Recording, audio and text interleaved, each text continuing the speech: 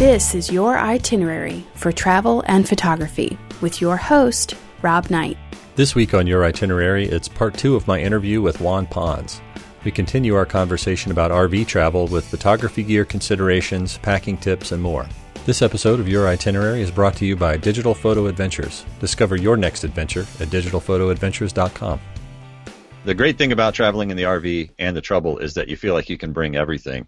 How does that RV travel affect the camera gear that you bring? Even though this wasn't a particularly photography trip, did you bring specific things because you had the extra room that you might not have brought with you if you were flying? Yeah, I mean, it definitely happens more often than I care to admit, in that I don't think as hard about the equipment I'm bringing because I have that much extra more room. You know, I don't have to think about, the weight when I'm going through the airport. I don't have to think about the number of bags and all that kind of stuff because I have to pay extra for those. And then when I get to my destination, carrying all that stuff from the terminal to my car or to whatever, in the camper, you kind of like fill it up with stuff. And you kind of get lazy and you don't spend as much time critically thinking about what to bring. As you say, well, there's a chance I may do this, so I'll just bring it. Whatever, it's just one more thing. And I will tell you, even though I have all this experience in travel and I've done quite a bit of traveling in the camper, I still suffer from that. When I went to Yellowstone, I brought probably 2 or 3 pieces, significant sized pieces of equipment that I really shouldn't have brought with me. They got in the way. I was always, moving them from one place to another because I was trying to move things around, and I never really got to use them. So I would definitely, I need to be a little better, and I would encourage people to really think critically, even if you have a camper, even if you have all this room to take stuff with you, to think really critically about what to bring, because it's not just about the room and having the inconvenience of having this stuff around, but also it's the distraction of having that stuff around with you. Is that, you think, well, maybe I brought that along. Maybe I should use it, because after all this time, I've been having in the car, as opposed to focus on what's in front of you and concentrate on other things. Sure, especially when you're traveling that way with your family, and then you have all these tools that you don't necessarily need, and you just feel like you should get them out since you brought them. What are a couple of things that you brought that you could have just left at home? For example, I brought a slider. Even not sure if or listeners know what a slider is. A slider is a mechanism that allows you to put the camera on it, and actually, when you're shooting video or you're shooting time lapse, allows you to do slow pans or slow movements, slow predictable movements with the camera itself. So there was that. There was my big complicated time-lapse equipment that I brought with me. I could have done with just smaller equipment. I did my small equipment. I brought 3 tripods with me, including a video tripod that I didn't need. I brought my video camera, which I didn't use once. I shot everything. I shot all the videos with a GoPro and my iPhone and with the camera itself. So again, I fell into that trap of, why not bring it? I have the room. So I should have thought a lot better about that. I probably could have saved a couple dollars on gasoline alone by not carrying that extra weight. Probably so. And it's funny because I'm making that same decision right now, packing for Costa Rica in a couple of weeks. I've got my slider ready to go, and I'm thinking I'm going to be teaching, and then I'm doing not exactly the same type of a trip, but I'll be working for a week, and then my family's meeting me down there, and then we're going to travel for a week. So in either of those cases, I don't know when I'm going to be able to break out my slider and do some, really intense video stuff like that. So I know exactly what you mean. I have an extra tripod there. Like, well, maybe I'll bring that. But I've got to fly with the stuff. So if I was in the RV, I would just throw it in and not even. Right. Yeah. but I'm telling you, man, that stuff was in the way almost every day. I was cursing myself almost every day because that stuff was in the way. And like I said, you're thinking, man, I should use it because I brought it with me, and kind of felt a little guilty about it. Whereas if I hadn't brought it, I would not have thought about it at all. So. Right. Well, is there anything that you wish you'd brought with you that you didn't have? Not really. I mean, I was, I'm pretty good about the equipment that, I've been doing this for so long that it's almost a reflex reaction as to what it is that I pack. I have my bags. I know the type of trip I have. Like, how Some people are obsessed with shoes. I've had kind of an obsession about camera bags. I think most photographers I think do. we all do. Yeah. Yeah, I mean, I have like 6 different camera bags, but truly I use them. I used to have more, but I've pared it down to about 6. And the reason is because they all have their specific use. So depending on the trip that I'm going, I know which camera bag to pull, and as I'm looking at the camera bag, I know exactly what equipment to bring with me. Right. So no, there was nothing that I thought I should have brought that I didn't.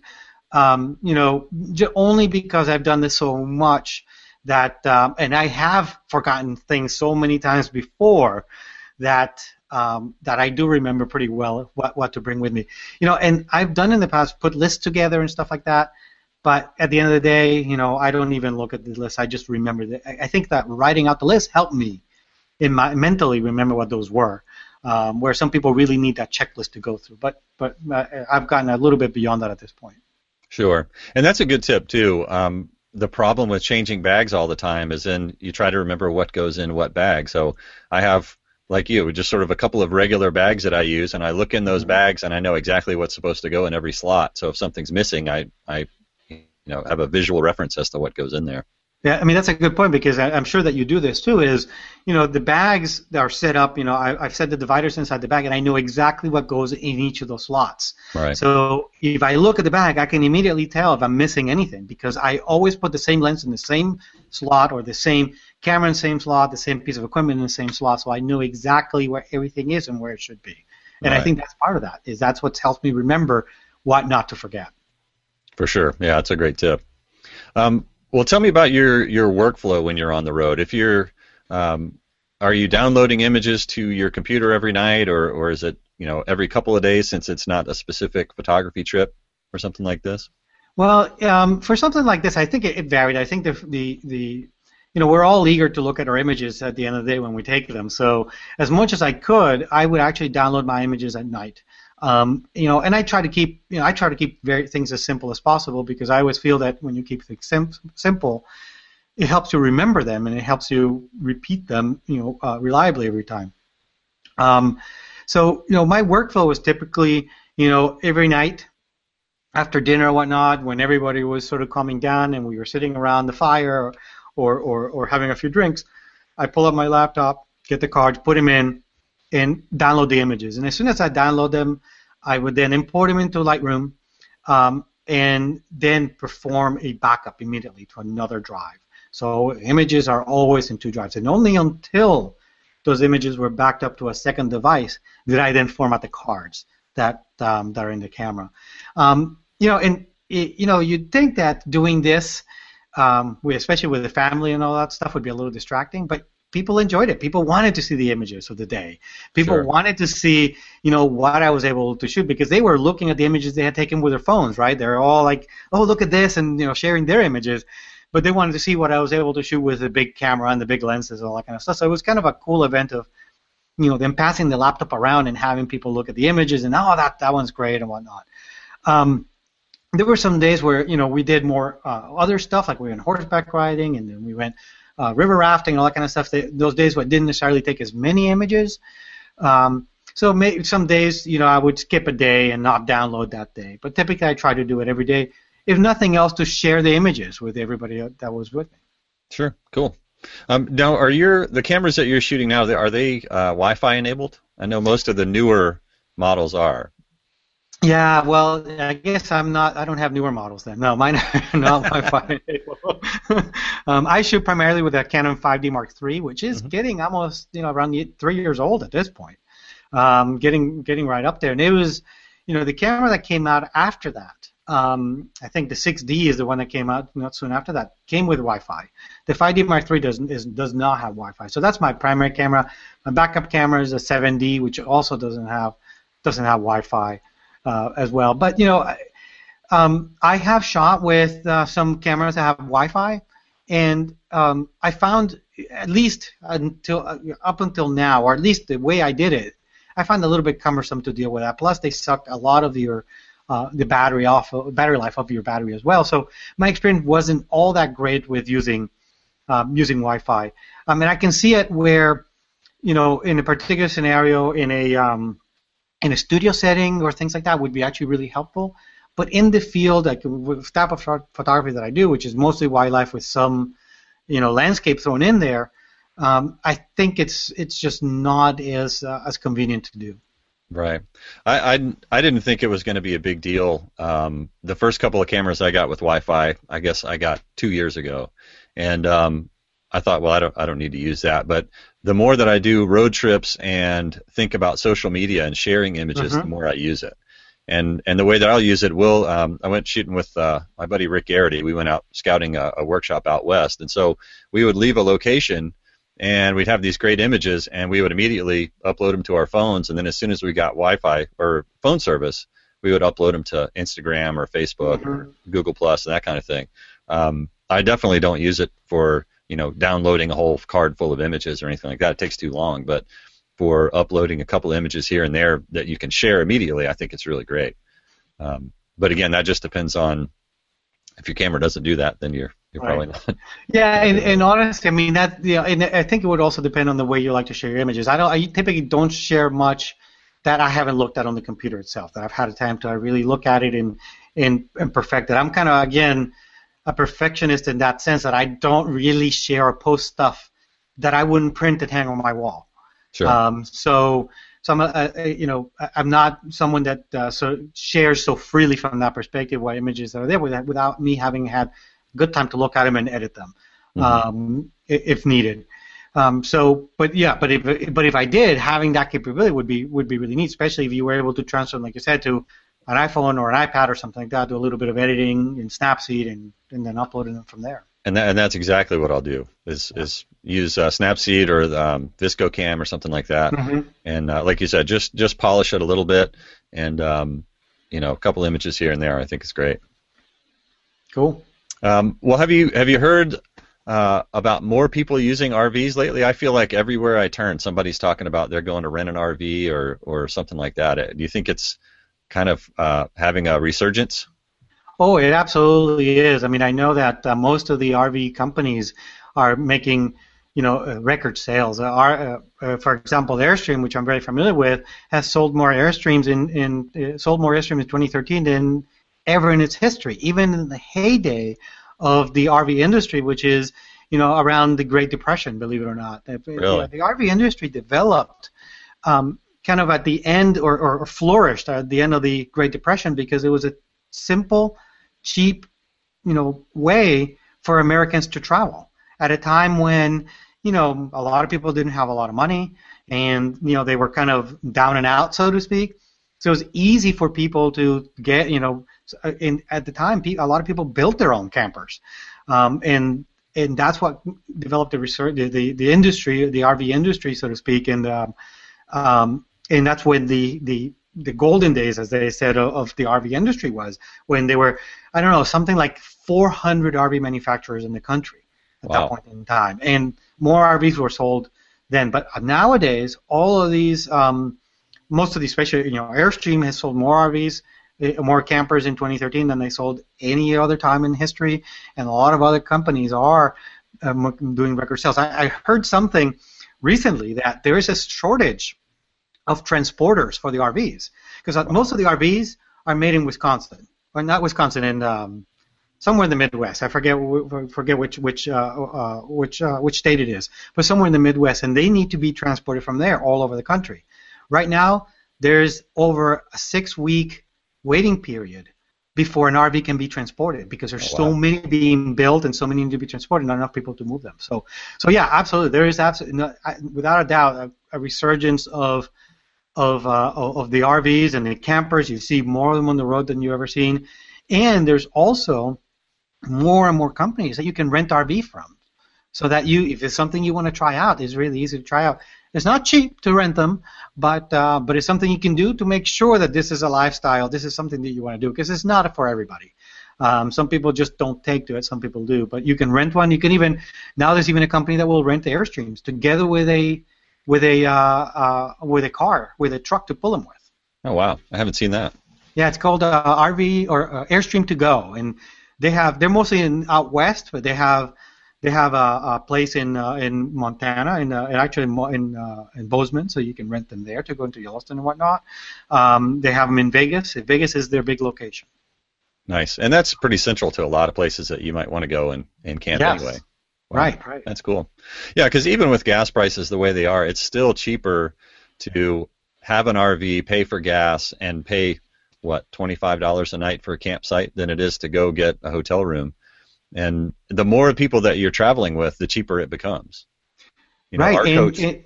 our coach go has ahead, enough sorry. room for, we've traveled with, when our son was young, with our son and another couple. So with 5 people, it becomes, I mean, the cost per person is next to nothing. Right.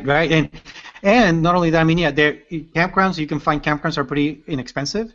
You can find some campgrounds that are very expensive, but you can even camp in a lot of places for free. You know, when I'm traveling long distances, you know, I have a book that has camping for, I forget what it's called, RV sites for free or something like that. Yeah, the title's a little misleading. It's basically locations where you can camp for $12 or less for a night. And, you know, there's a lot of, and it also talks about the different restrictions in different states. So, for example, in some states, you can actually stay overnight at the rest stops. Mm-hmm. So if you're just cruising through the interstate to get somewhere, you may be able to pull at a rest stop and stay there for free for the night. Yeah, so you're not going to be in a particular pretty location or anything, but if all you're trying to do is get from point A to point B, you can stay overnight in some places for free. There's also a lot of places you can stay for free or cheap. For example, the BLM lands, the Bureau of Land Management lands, there are a lot of places where you can stay for free in those. If you ask for what's called dispersed camping, where you go down a dirt road and there's places where you can stay. There are little campsites. There are no facilities, you know, there's no water and no sewer and no electricity or anything like that.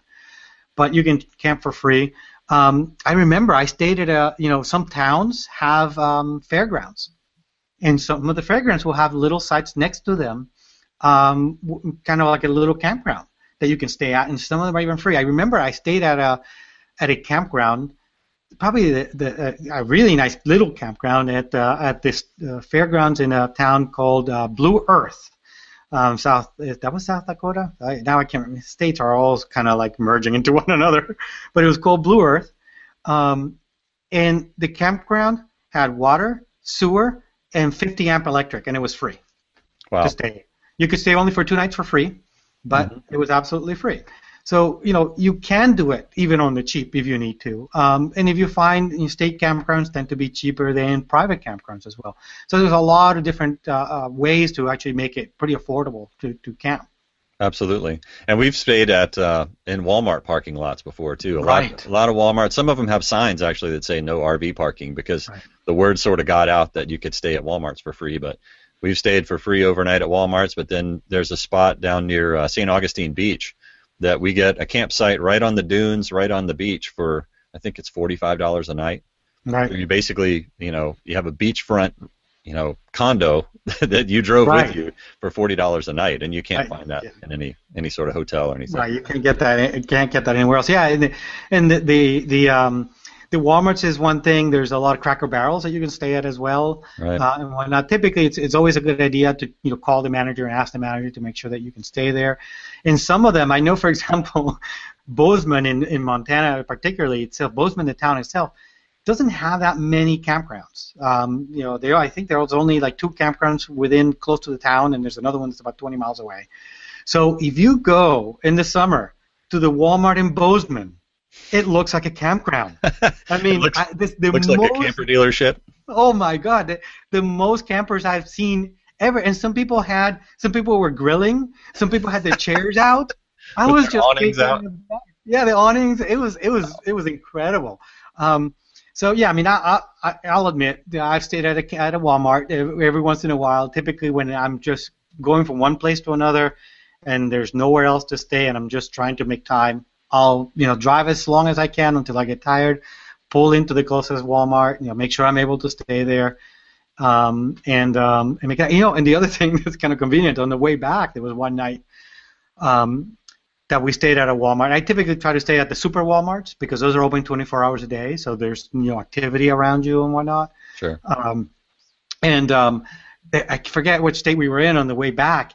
It was a super, super hot night, and of course I can't run my AC because I'm not connected to shore power. I'm running off the batteries. It was super, super hot. I woke up at 2 in the morning and I was sweating. This is incredible. So guess what I did? I got up, walked into a Walmart, bought a fan, 12-volt fan, brought it back into the camper, and plugged it in and slept like a baby the rest of the night. So there's the advantages to staying at the Walmarts. Oh, for sure. And then you stop if you need groceries in the morning. You just That's right. Whatever you need some toilet paper or something, you're already there. Yes. For sure. Yes. Well, what's the next trip for the coach, for the RV? Well, I live in Maine, and the camping season here is short. There's only 6 months out of the year, actually less than 6 months out of the year. So we try to take advantage of it as much as possible. But this past few weeks have been kind of complicated and busy, so I haven't made plans for this coming weekend, which is a long weekend. So today, that's after we're done with this interview, that's my number one task, is to find a place to go, because we try to go at least every other weekend during the camping season, believe it or not. Oh, wow. Camping. So we go camping a lot within the state of Maine. Sometimes we head to New York. Oftentimes we go into Canada. There's a lot of great places to camp in Canada. Definitely into New Hampshire and Vermont as well. So I think this weekend we're going to stick nearby, but and then I'm going to try again. We're going to try to go as much as we can until the snow comes in. Because even though the campers have heat and all that kind of stuff, what happens here is that, especially Northeast, is that in Maine and New Hampshire, Vermont, and Canada, the campground's closed usually around October 1st. Right. October 1st, October 15th, that's it. The season is done for the year. So there's not that many opportunities to go camping after that. So right around there, I go ahead and winterize the camper and just put it away for the winter until May. Yeah. Or April, May, somewhere around there. Sure. Cool. Well, man, I really appreciate you coming on. And tell the listeners where they can find you and find out about your Airstream and your other workshops and everything. Well, everything is linked off of my website, and my website is Juan, that's Juan Pons, PONS.org. And in there you'll see links onto my Airstream blog, where I have a kind of little travel dialogue that I'm still catching up on from the trip that I was out. I have a lot of the pictures that I'm going to use already, but I always like to write a little bit of what was going on at that time, so I need to go in there and keep updating. So I'm somewhere in mid-July right now. I can trying to catch up with that trip. So yeah, you can go there, and then in there are links to my workshops as well. This coming, some of the workshops that are coming up is obviously have Yellowstone, which I do every year, which is one of the most spectacular workshops. I'm doing a workshop in Acadia in October, and then I have this epic trip to Alaska, where I've chartered a private yacht to take us around during the herring spawn, where all the eagles come down, and there are hundreds of eagles coming down, and not just the eagles, but the whales and the seals and whatnot coming in to catch the fish and eat them. So we're going to be shooting killer whales, eagles, all sorts of other types of whales and seals and all sorts of stuff, plus landscapes. And we're going to be in a chartered boat with a gourmet chef, Wow. and even wine and beers included. Wow. When is that? That's in April of next year. So, and it's a 10-day trip up in Alaska. So it'll be a lot of fun, and we're going to be in protected water, so we're not going to be in any of the rough seas or anything like that. And we're going to concentrate on wildlife and landscapes. Wow, that sounds great. Yes. Well, cool, man. So check them out at my website. It's juanpons.org. For sure. Okay. Well, thanks again, buddy. And I will talk to you soon. And I'll see you next week on your itinerary for travel and photography. Thanks a bunch, Rob. Take care. You've been listening to Your Itinerary with Rob Knight. Head over to thisweekinphoto.com to check out the other TWIP shows and get on our mailing list. Become a TWIP member to get exclusive benefits and member pricing on TWIP products and workshops. Start planning your next adventure, and we'll see you next week on Your Itinerary for travel and photography.